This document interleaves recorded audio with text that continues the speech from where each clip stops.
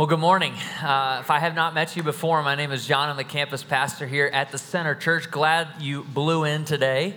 I was waiting to tell that joke for a couple hours. Really glad you're here. It's crazy out there, and so you were the tried and true. You made it, and while other people said, no, I can't make it, you were like, let's do this, family. Let's get in the Jeep. Let's go. Let's make it.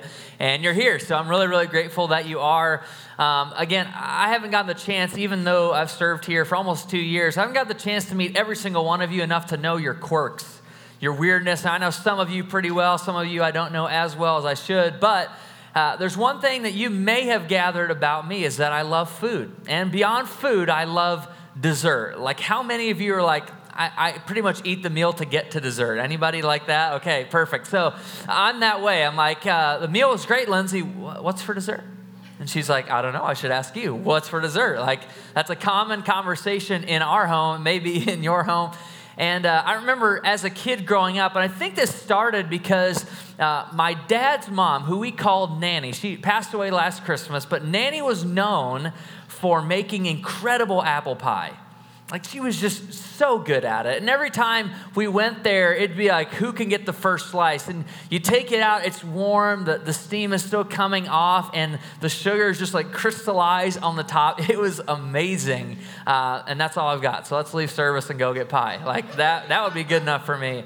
But Nanny was such a good just baker. Like, she was so well versed in baking and didn't use recipes, like just knew what to do, and they were incredible. And so when our cousins would gather, we have over 20 cousins, and when that side of the family would gather together, it was always pie time. I was like, okay, we know that we can count on the meal maybe, but the dessert's going to be amazing. Like, for sure, we could count on Nanny having some pies. And so she wouldn't just make one pie.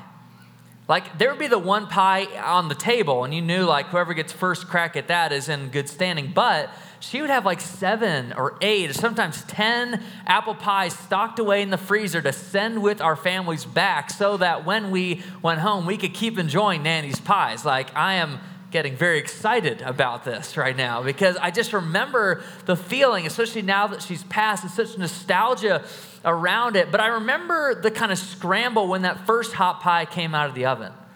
See, when it came out of the oven, as I said, I've got like 20 other cousins, and most of them are males. And so as soon as that thing kind of lifted out, it was like a mad dash right to the kitchen table to get that first slice of pie. Now, you can look at me and say, you're obviously not the biggest of who your cousins are, and that's true. But I'm the quickest, okay? Like, I made it. I was the pie guy. Like, I got there really, really quick because I knew that there wasn't enough to go around. And I had that scarcity mentality. It's like fight or flight. I've got to get to this piece of apple pie or else there won't be any left for me as a scrawny little redheaded kid with glasses. Like, I wasn't going to get there in time. I think many of us, and you may be familiar with the idea, Jim Collins in his book, 7 Habits of Highly Effective People, made this whole topic popular.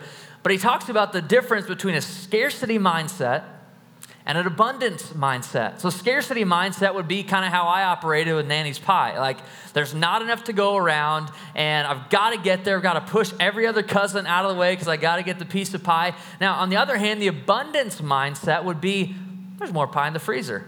John, you're good. Like, you can chill. There's more pie. If we run out of this one, Nanny can throw one and warm it up. Or even when you go home, your whole family gets their own pie, an abundance mindset. And so when you think about your life in terms of a pie, if you will, a person with a scarcity mindset views life as, man, I got to squeeze everything out because I don't know when I'm going to be gone. It's the whole idea. A couple years ago, it was made popular by the term YOLO. You only live once, which means live kind of however you want. Like, squeeze every ounce of happiness you can out of life. And while there's nothing wrong with that, there's a fatal flaw. In the scarcity mindset, it causes us to do things ultimately driven by fear, whereas an abundance mindset is crafted and driven by love. See, when you view your spiritual life that way, the scarcity mindset says, God is holding out on me. I can't really give or be generous or sacrifice any hours in my week to him because if I do, what if I don't have enough for me? It's a scarcity mindset. An abundance mindset operates on the idea that God is generous. and he's overflowing with life, and he's got enough, and he's got even more than enough for you, and he loves you as a father, and he's created you in his image to know him intimately and deeply, and that there's no lack with God. And we play out the scarcity mindset in our world all the time. I mean, you can look at phone upgrades for one. It's like you know people, or even if you don't know people, you are the person who there is just every time there's a new iPhone or a new Android or whatever your thing is, like whatever the device is, you're like, oh, my phone is so bad. Like, it's just so bad. Like, the battery sucks and I can't do anything on it. Like, what was once a great phone is now descended into this, like, demonic force in your hand. Like, just it's not good. Like, I need a new phone. And scarcity mindset would affirm it. It's like, no, you do need a new phone. You could die tomorrow, and at least you have the iPhone XS. Like, you need to do that. Like the scarcity mindset, or kids in sports, right? I wasn't good enough to get into one sport as a high schooler, but there's high schoolers now where it's common, 3, 4, 5 sports and extracurricular activities, and our calendar just feels overwhelmed. And it really comes out of a fear that we're not going to get enough. My kid's got to be maximized. He's got to have the most opportunities, or else he's going to be a failure. She's going to never amount to anything. And so we push people in that direction. Like I said, scarcity is ultimately driven by fear. And it creates worry in us, and it creates anxiety in us. And some of us know what it's like to fear tomorrow. It's like, I don't want to wake up tomorrow because I don't know what life is going to be like. And we live out of a scarcity mentality. And we've been asking this question in Simplify: how do we find more in less? If we do serve a God who can give us more than we need and cares about us deeply, who knows the most intrinsic, urgent needs in our life, if that is true, how do you and I find more and less? And over the weeks, we've explored different passages, different stories, and the past couple weeks, we've talked about the idea that many of us have not simplified our lives because we haven't surrendered our lives. So that there's things we're still gripping onto that are keeping us ultimately from radical obedience and radical surrender and a radical and changed life. And I want to look at one final passage today, just a couple verses in a letter that Paul, the apostle, church planner, missionary, from being a terrorist, turned to missionary, and then he wrote a bunch of letters to churches that he was planting throughout his area, throughout the region. And one of those is 2 Corinthians, that 1st and 2 Corinthians, a letter to this young church who had some serious problems, and one of them was not being able to simplify enough to be generous. And so I want to read, if you've got your scriptures, you'll see it in 2 Corinthians 9. I want to start in verse 10, just read a few of those verses as we continue. Here's what it says. 2 Corinthians 9, verse 10. Now he who supplies seed to the sower and bread for food will also supply and increase your store of seed and enlarge the harvest of your righteousness. You will be enriched in every way, so that you can be generous on every occasion. And through us, your generosity will result in thanksgiving to God. The service that you perform is not only supplying the needs of the Lord's people, but it's also overflowing in many expressions of thanks to God. Because of the service by which you've proved yourselves, others will praise God for the obedience that accompanies your confession of the gospel of Christ, and for your generosity in sharing with them and with everyone else. And in their prayers for you, their hearts will go out to you because of the surpassing grace God has given you. Thanks be to God for his indescribable gift. Now, the Corinthian church is finding themselves in a Roman Empire. And in the Roman Empire, though we kind of think of it, if you've been around church world long enough, you kind of think of the Romans as like the opposition, and they were just bent on persecution and harassing Christians and torturing them and burning them on the stake. And while some of that is true, the Romans also valued some of the same things that the early Christians valued. And one of those is generosity. The Roman people valued generosity, but not in the way Paul is writing about. And I would dare to say our culture views generosity this way, in the Roman way, versus what Paul is writing about as well. See, for the Romans, generosity was about reciprocation. It was ultimately strings attached generosity. And you probably have friends like this, right? You're like, I don't really want to serve them because they're going to ask me for something in the future, or I'm going to have to ask them. Like, it's this weird cycle, and so you don't do anything. And in the Roman world, generosity was a value, but it was only a value up until the point that you could be generous back to me. Like it was that strings attached generosity. What Paul's writing about is something entirely different. Paul's idea for generosity comes from the good news, from the gospel, that while you were a sinner and an enemy to God and in rebellion to him, he poured himself out for you. He laid his life down, and he was incredibly and outrageously generous to us and gave his life up for us. That's the idea of generosity. And so think about it. As Paul's writing to these different churches, Macedonia, Corinth, he goes throughout different letters and writes to them, but the topic of generosity and the good news coming from that place comes up in almost every letter. It's just again and again. But two specific groups of people did generosity really well. And the first one is Macedonia. Now, if you've read through 2 Corinthians, you may remember 2 Corinthians 8, where Paul is applauding this very poor group of people in Macedonia. Did not come from means. And yet, out of their extreme poverty, rich generosity welled up. They kind of lived the life. They simplified the gospel down enough to know, here's the most important thing, and it's to be generous. And Paul was on a mission right here in 2 Corinthians of raising money. He's writing letters to churches saying, hey, there's a group of Christians in Jerusalem who are in need. There's a famine. They need food. They need some practical things, and we can help them. And it takes your generosity. And so Macedonia, this small, young church, very dirt poor, decided we're going to give. And they gave outrageously. And so Paul expected that the Corinthians, who came from a wealthy society, I mean, Corinth was an epicenter, trade, agriculture. I mean, they had it together. Like, they had 401ks. Macedonia did not, okay? Like, they had a plan for the future, and they were living it well, and yet they wrestled with being generous. They didn't really have it figured out like Macedonia had it figured out. And so when Paul's writing to the Corinthians, he's trying to kind of push them and urge them and challenge them, saying, this is the kind of life you will have if you will be generous. Now, I want to take a look at our own lives for 1 second. Now, we don't take like silent pauses in a lot of sermons, but I actually want to do this. And I want to throw up a scale for you. I just called it the generosity scale. And if you had to rate yourself, so Corinthians would be kind of lacking in generosity. They wrestle with this. They'd be closer to a 1 or a 2. And the Macedonians would be closer to a 10, like an 8, 9, 10. Like they were growing in generosity every day. And again, you kind of guessed it already, but God's desire for you is to grow in generosity every day, to find more and less by giving it away, whether that's possessions or money or your time. And so the goal is to grow in generosity every day. And so what I want to do for the next 15 seconds is, if you've got notes or a phone or something to jot stuff down with, I want you to look at that scale and take a 15-second honest inventory of your life and ask, what number am I? Now, don't put yourself as a 1. That's like Satan, okay? You're better than Satan, okay? Like, I'm going to give you a 2 or 3 here. So let's work from that end. And don't say 10, because that's more Jesus. Like, you're probably not fully a 10. If you are, if you say you're a 10, you maybe need a lesson in humility, and we can teach on that later.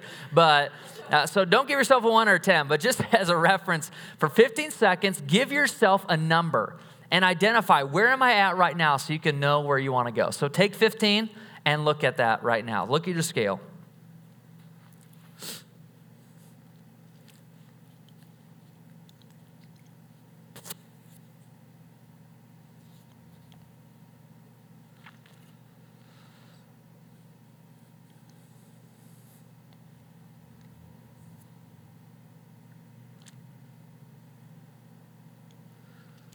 All right, hopefully you found some kind of number. The Holy Spirit was like, you are a 2. Like, it could have been that. I don't know. But as you think about that, again, God's goal for us, and the whole point of this entire series, is that you would be able to simplify, to find more and less, so that you can be generous, so that you can experience what Paul is talking about. And as you look at that number, it may be discouraging to you, or maybe really encouraging to you. Maybe you can look back over the years and say, man, I've kind of grown. Maybe it was a 2, and now I'm a 4. Maybe I was a 7, and I'm creeping up to an 8. Or maybe you've taken steps backward. Wherever you are, read again with me, if you will. If you have it there, look at what Paul says in verse 11.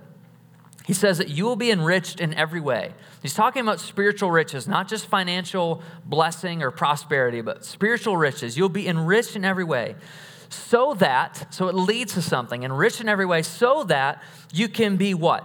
Generous on every occasion. Just pause there before we keep going. A 10 on the generosity scale is generous on every occasion. And think about a kind of life you would lead if you were able to be, if you had the margin, if you had the breathing room financially or with your possessions or your bills to be generous on every occasion. See, I don't know all of you, but I'm guessing that you've had moments in your life in which you've wanted to be generous, but you weren't. And maybe God had even spoken to you and you'd say, no, definitely it was God leading me to be generous, but I wasn't. Maybe I had too many bills or there wasn't enough gas in my car. How could I possibly pay for the person behind me? Like you just go through these lists of reasons, but God's goal by enriching you is to give opportunity for you to be generous on every occasion. Look what else happens. And through us, your generosity, God will enrich you. He'll help you to be generous on every occasion. And then through that generosity, other people will thank God. Your generosity will result. It'll ultimately accumulate in the fact that other people will give thanks to God for your incredible generosity, for your outrageous generosity. This is the kind of life Paul is describing that the Macedonians had figured out, but the Corinthians had not quite figured out. And if you really strip down the gospel to its very core element, if you had to sit across from me at a table and say, okay, John, I don't know how much time I have left to live. I want to figure out the gospel. Like, what is it? I think you could boil it down to generosity.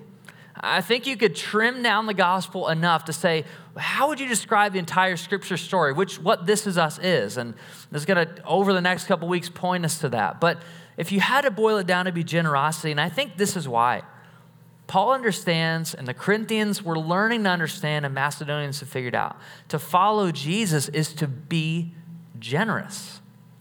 To follow Jesus is to be generous. They are one and the same. And often in our cultural view and in our perspective, and even when we talk about money, it's like, don't talk about that. Like, it's weird. Maybe even you don't talk about it with your own spouse, which you should probably start. Or if you have people under your care, maybe you should think about that. But what I think is fascinating is that often generosity is separated from our relationship with God. And what Paul writes to the Corinthians is that you just can't do that. Is that to follow Jesus is to be generous. This got to such a point where the Christians were really living this out that in 4th century Rome, Emperor Julian, who was inscribed on the coins like he was the real deal, to be the emperor in Rome was essentially to be God. And Emperor Julian discovered a problem. As the Christians were growing and this movement of generosity, like I was just talking about, started to spread throughout the Roman Empire, Emperor Julian had a problem. Because all the philanthropy and compassion and caring for orphans and widows, the Christians were doing it better. See, the Romans hadn't really figured it out. They didn't really have a generous heart. I mean, they had the value of generosity, but a sick person can't serve you. A person who's poor can't necessarily reciprocate the amount of money you give to them. Like, it wasn't working. So he sent out a letter to his city officials saying, hey guys, we're going to develop a plan to outgive the Christians. Like, we got to figure out a way to whatever they're doing, we have to learn how to do it better so they don't overthrow our government, essentially is what he was saying. And I think this is interesting too, because they had the value of generosity, but it really didn't come from a place of spiritual transformation. It didn't come from a place of abundance. It came from a place of scarcity. I've got to give to you, but I'm going to need something back. Whereas abundance says, I'm going to give to you without reserve. I don't need anything back. I serve a God who has infinite resource. I don't need anything from you. That's the kind of generosity Paul is writing about. And I think that's interesting in our world too, because some of you probably know this, but the charitable giving and compassion giving in America alone, so let's not even look at the entire world, but just in America, has actually risen, which I think is a good thing. Like, over the last couple of years, and you can blame it on taxes or more income or whatever you want, but it's raised slightly year over year. But the church seems to be going the opposite direction. The church in America is actually declining year after year, and many churches will meet today on their last Sunday. Will close their doors and pack it up and do something else. Here's why I think that is. Charity does not shock the world anymore. It just doesn't. We're kind of expected to give, right? You have initiatives at your workplace. Maybe you just have that intrinsic desire that at the end of whatever your budget year is, that you're just going to give the extra away. Maybe it's here at the center or at a nonprofit or some kind of charity organization. Charity doesn't shock the world, friends, but generosity does. Like real Christian generosity that just can't be explained, it shocks the world. It surprises them because it's not what anyone's looking for. When we gave over Christmas to Hope Unexpected, $1,100, it's like charity would have been just give enough to meet the need. Generosity is what you did, is doubled the need. It's like gave above and beyond. That's the kind of that's the kind of giving, that the generous life ultimately that surprises the world, causes people to ask questions about, why are you that way? Why did you give to us? Like, this is weird. Why did you do that? Like, they ask questions. Charity doesn't shock the world, but generosity does. And when in verse 11, Paul writes that you will be enriched in every way, that's ultimately what he's talking about. Your enriching of your own life is going to lead to other people encountering the good and abundant life that Jesus has for them as well. It's an incredible cycle of generosity. So we're at the end of the series, and it's probably worth figuring out, like, how do we start to really turn the corner or figure this out in our own lives? You and I have a Monday, and it's coming tomorrow.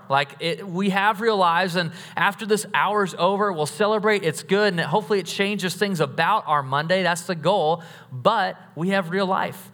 And so what would we do if we decided to grow in generosity?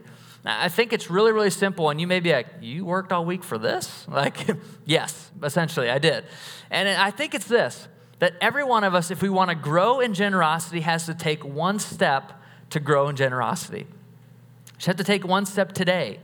Maybe it's simplifying your possessions down so you can be generous. Maybe it's setting up online giving and starting to tithe. Maybe it's just figuring out, hey, we've got needs in our community. I'm going to give to those, or I'm going to support those, or hey, I know that the church is doing this and I want to give to, like, whatever it is, to take one step. And here's why I think that's so important.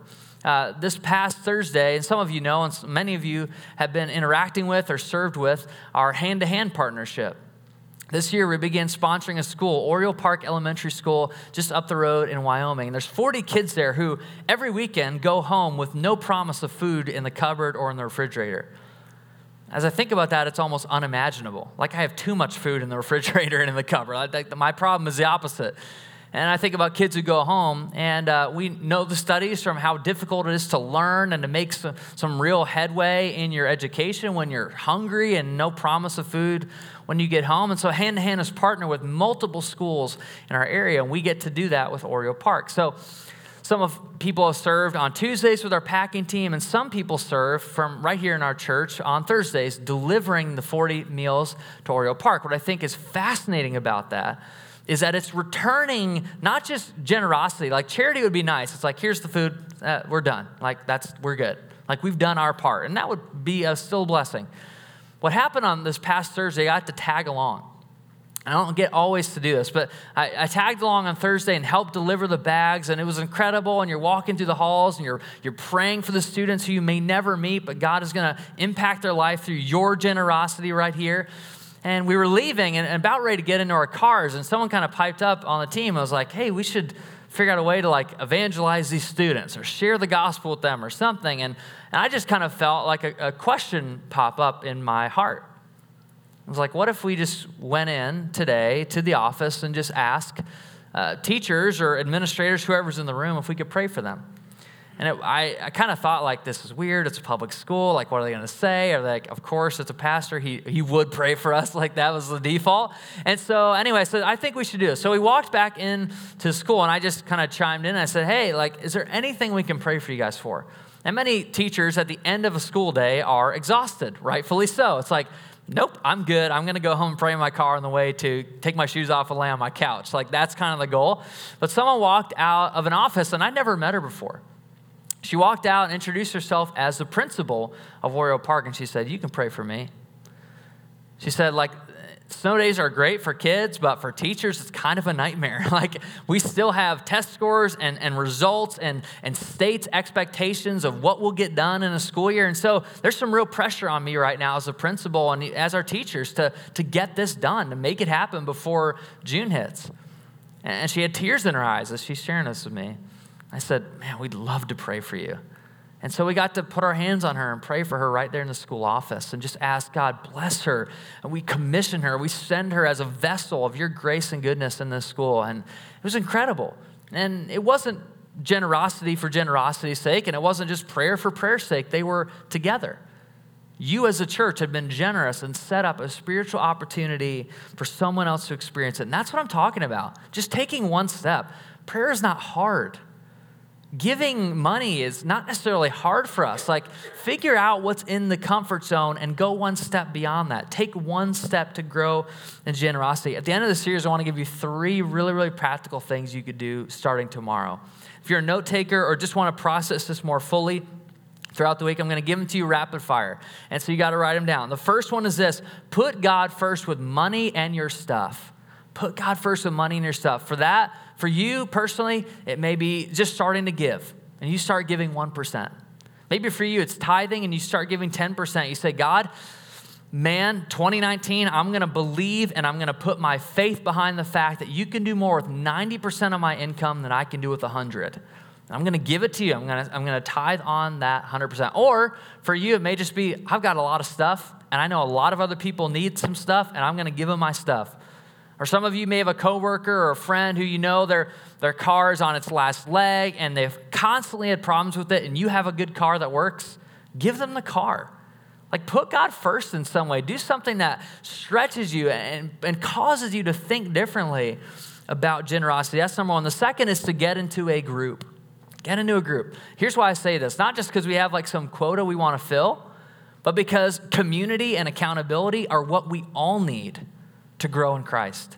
And that's not just generosity, that's just life, period. And there's 2 different groups you can become a part of today. You can walk out of these doors, put your name and email down. We won't harass you, but we're just going to give you a next step to get into a group in the next couple weeks. The first group you can join is a community group. Now, community group is kind of what you think of, if you've been around church, as a traditional small group, like mixed gender, you can do whatever, like it's different backgrounds, different economic classes, like there's no specific things. You can come and grow and meet some friends and build relationships and go deeper in the scriptures than you can on a Sunday. That's a community group. I'm really excited, though, to kind of talk about and start to launch these things called discipleship groups. Now, discipleship is a really fancy word for following Jesus in your everyday, like your habits in your life and your patterns being transformed. That's what discipleship really means. And a discipleship group is a group of 3 to 5 people, same gender, who meet at the same time every week, and they go deep in the scriptures. They journal, they reflect, they pray for lost people together. They just take some deeper steps that you can't do in a group of 10 to 15 people. And they go deep, and they're vulnerable and honest, and really some of the most deep transformation happens in a community group and in a discipleship group. And maybe you need to join both. Like, I don't know what your schedule or your commitment level is like, but maybe you need to walk out of here and get in a group. And the third step is this: do something outrageously generous. Do something outrageously generous. Remember, to follow Jesus is to be generous. To follow him is to be generous, but charity doesn't shock the world anymore. Generosity does. True, radical, outrageous generosity surprises our world. So do something outrageously generous. That's why Paul writes about this small, no-name, backwoods, dirt-poor church in Macedonia. In 2 Corinthians 8, here's what he writes. Now, brothers and sisters, we want you to know. He's writing to the Corinthian church saying, you guys this is a case study on generosity. We want you to know about the grace God has given the Macedonian churches.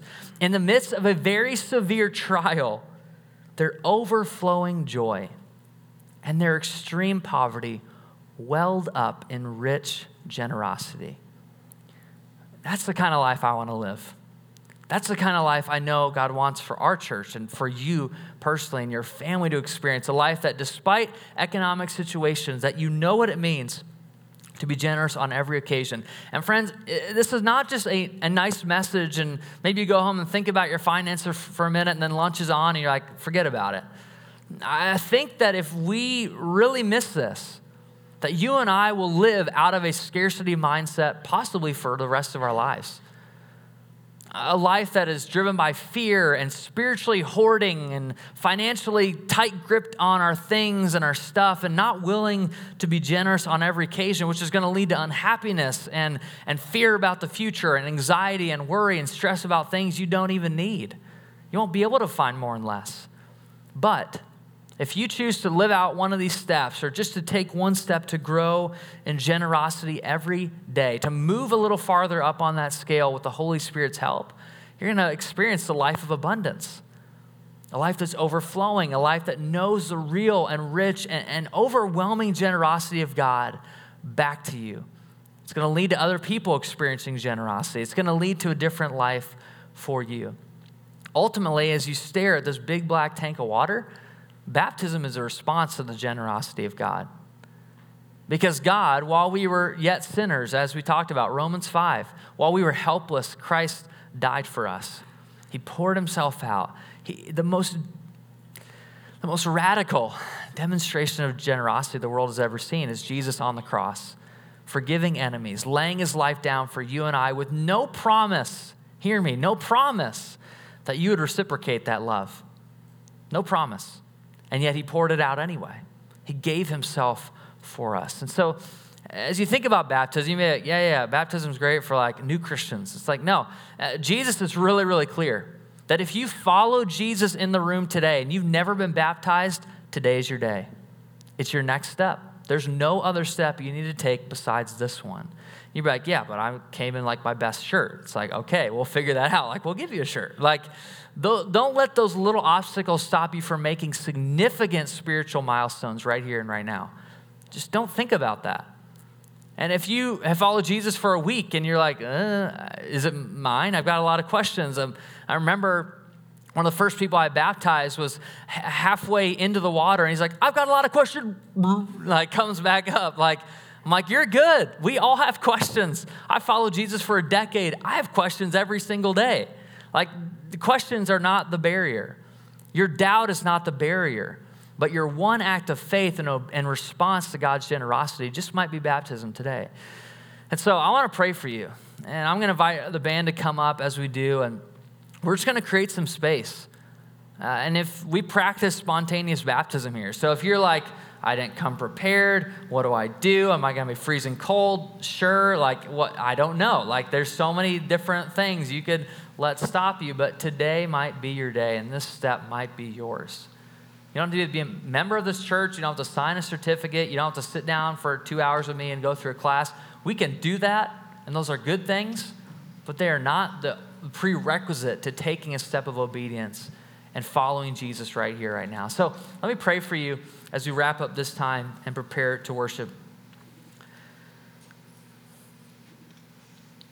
God, I thank you that in your presence, there's fullness of joy. There's freedom. There's liberty, there's opportunity, there's potential.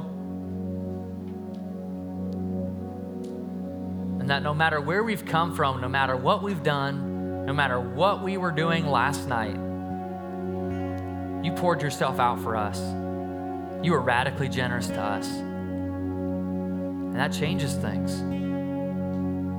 So God, I pray right now for the person who is wrestling with, how do I grow in generosity? How do I become generous on every occasion? How do I live a life that's taking those steps? God, I pray for them. You just give them the reassurance and the clarity that knowing and following you can bring.